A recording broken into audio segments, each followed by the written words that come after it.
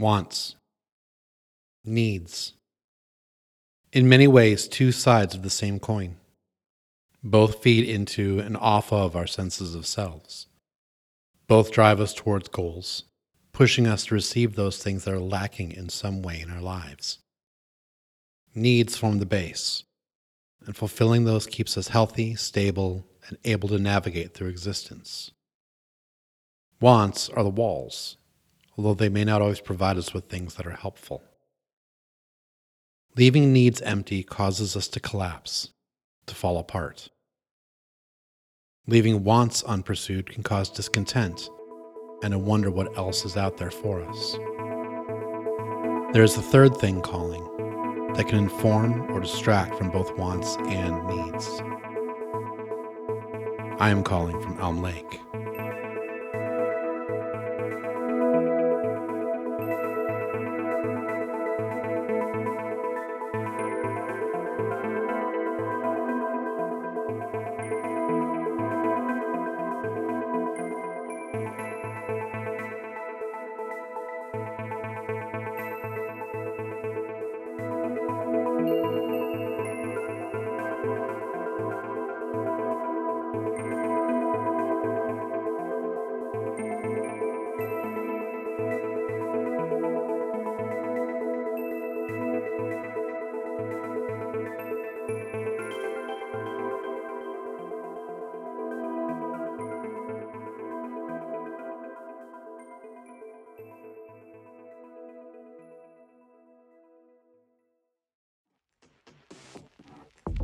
I felt stuck, trapped.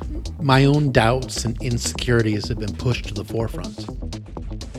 Andrea's words continue to echo through my mind, and I wonder about the concept of want and how it applies to me. While it's possible that my wants are simple and that I've already largely taken care of them, knowing that the glass eye hasn't had anything for me on that front leaves me worried that I'm not living my own life to the fullest. My wants can't truly be that basic or that simple to achieve, can they? Maybe there's some secret that Marissa and Samantha have been keeping from me. That's a want. I want to know what their secret is. At this point, it feels strong enough that it almost becomes a need. And I'm starting to wrap my head around the concept that the glass eye is tapping into needs just as much as tapping into wants. But the more time that I've spent around the store, the more I've realized that those aren't the only things the doll makers are toying with. They've clearly tapped into something a little more esoteric. And for a while now, I was having trouble pinning down exactly what that is. But I finally have the answer. Fear. That's why Angus's doll is sharp, jagged, and carries the ability to injure. That's why Emilia's doll is quiet and easily closed into a box.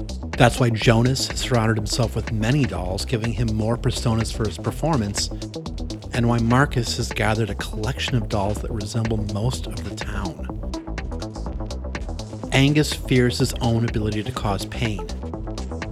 Emilia fears being locked away and forgotten. Jonas fears not having an outlet. And Marcus... well, Marcus fears both what Elm Lake represents and what it could be. These dolls are tapping into something. Samantha and Marissa are tapping into something. And if I'm correct, and that something is fear, then that explains why they don't have anything for me. At least haven't up to this point. I fear having and being nothing.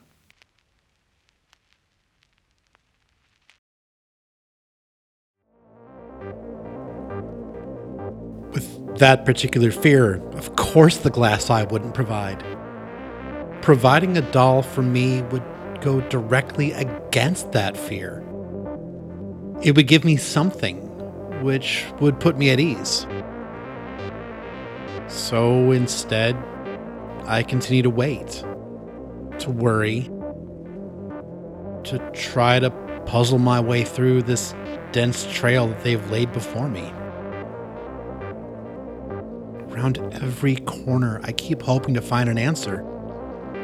I want one so badly that it feels like a need. And yet, when every turn results in simply more questions and no resolutions, I fear. I worry that Elm Lake has already passed me, and there is nothing I can do to be truly part of it. I've watched Andrea with her tiny chef doll. I've witnessed how she cares for it, giving it gentle instructions, despite knowing it is simply a doll and cannot possibly follow her direction. Andrea always said she wanted a sous chef working with her, and she's gained one. But she's also expressed fear that she'll be overtaken in skill by someone with less experience, but more natural talent.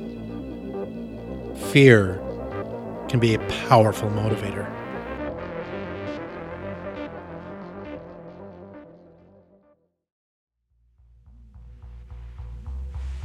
I've stopped by the Glass Eye every day since my conversation with Andrea. I have never been allowed admittance. Even when other residents of Elm Lake are perusing the shelves, I am not able to enter. There isn't anything physically barring me, but I'm filled with the dread that, once again, there's nothing for me there. Emptiness. Going without.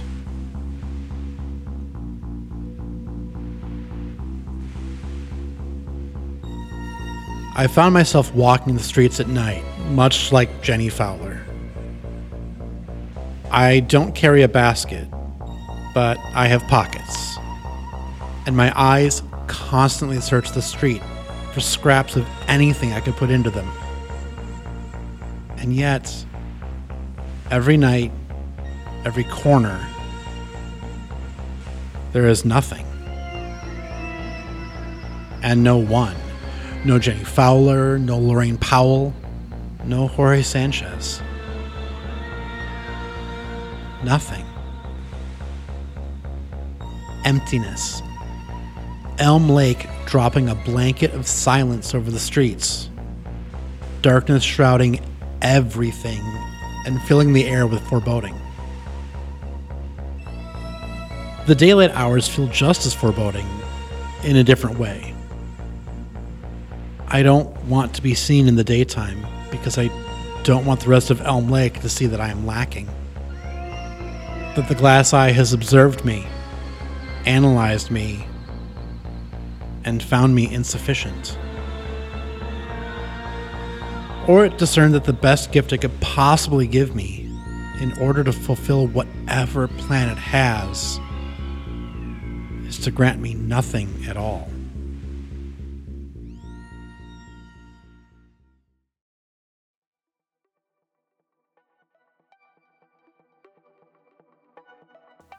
So I wander the streets at night.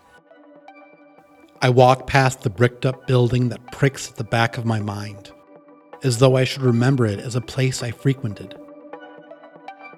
A place with something substandard that still somehow satisfied, even when I hated to admit it. I look for Marcus, but don't see him, as he's surely surrounded himself with the comfort of his manufactured Elm Lake. I search for Amelia, but her lights are dark, and her house is shuttered. There is still laundry hanging from the lines in regular intervals, and the lawn remains immaculate, but I don't see her outside anymore. Looking down the dark main street towards the storefront of the Glass Eye, I finally see another person. No, correction. People. At first, I think I'm seeing Jenny and Amelia. Two women that, as far as I'm aware, don't know each other well and therefore would be odd to be seen together. But no, this isn't either of them. It's the doll makers. Samantha and Marissa, looking up the street, looking at me.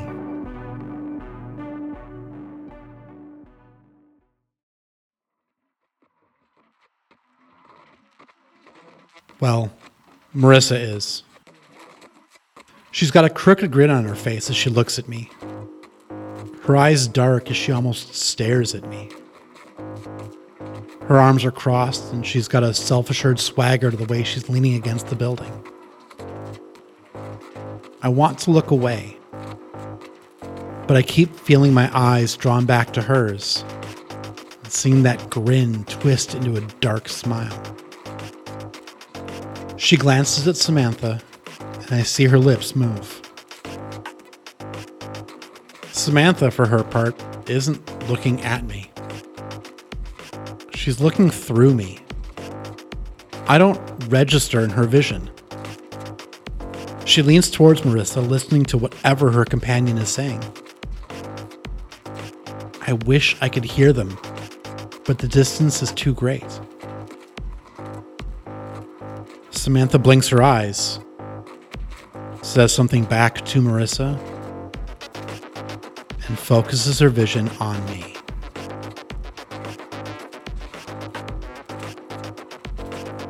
It almost feels like she's boring into my soul. Her eyes cutting me to the bone and exposing my weaknesses and doubts for all of Elm Lake to see. I'm rooted in place and cannot break the hold that these two have over me. My mouth is dry and I can hear my breathing slowing and shortening. Stuttered gasps spilling out of my mouth. I'm slack-jawed, and my brain keeps screaming for me to run.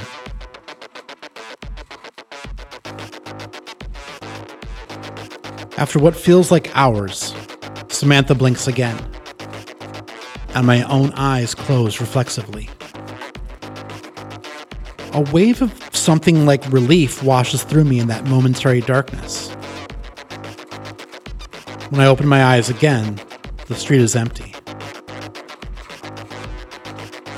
I could have sworn it was only a moment, but there is no sign of Samantha or Marissa. They aren't on the street anymore, and the glass-sized storefront is dark, shrouded in shadow.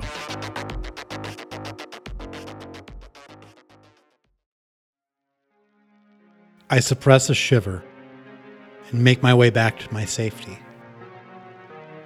The glowing lights, the flickering dials.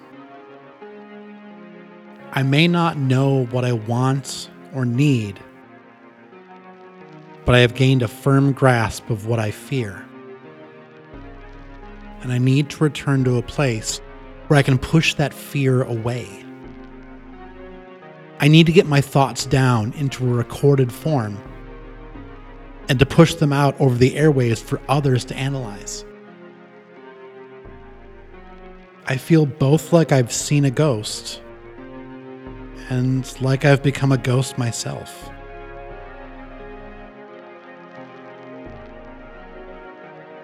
A gentle rain starts falling, chilling me to the bone. A wind whips up out of nowhere, cutting even further. I start running. My legs feel leaden, and my feet trip over invisible obstacles on the street. I don't fall, miraculously, but I'm not entirely sure how I was able to press on in the first place. My body barely feels like my own, and it barely wants to obey the commands I'm giving it. I reach the small hill where the studio is, and I labor my way up to the door. Locked, of course. I don't remember locking it, but I'm sure I did, as I'm sure I generally do when I leave it. I still fear that someone will come in and do something to the studio, taking away my ability to get these words out. My fingers fumble with the keys, and I'm eventually able to push the door open. Stepping inside the building, the first thing I see is scattered flower petals, almost forming a trail leading me into the recording studio itself. I still don't know where the petals come from. They generally fill me with calm, but tonight they feel foreboding, taunting. I reach the yawning opening into the broadcast space itself. The room is dark, the board unpowered. The petals continue to lead inwards. I take a deep breath and steel myself. I tell myself I have an obligation. There are others out there who wait for my transmissions, who are waiting for my thoughts. I reach my hand and flip on the lights. On the stool, in front of the board facing away from me, a doll is waiting.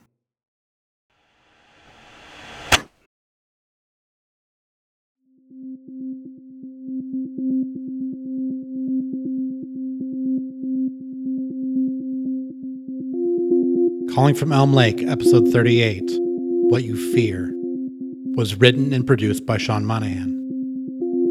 The voice of Elm Lake is Sean Monahan. Opening and closing themes written and performed by Sean Monahan. All other music written and performed by Matt McInnes. Find out more at machinistmusic.com. Thank you for listening to our ongoing tale. If you've enjoyed our stories so far, please leave a rating and review. Word of mouth will help us continue to grow and unfold new tales within our universe. You can also join us at www.patreon.com/callingfromelmlake to help support us as independent artists, carving out our own space in this creative world.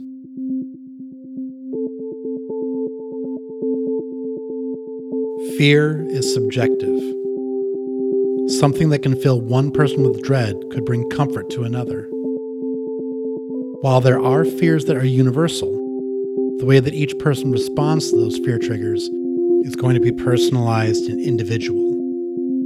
These are things that do not come from us, but our reactions to them remain within our control. Find a way to embrace your fears and turn them to your benefit. They are the quiet voices, the dark thrummings, and the faceless demons that can push us to do things we never believed we could accomplish.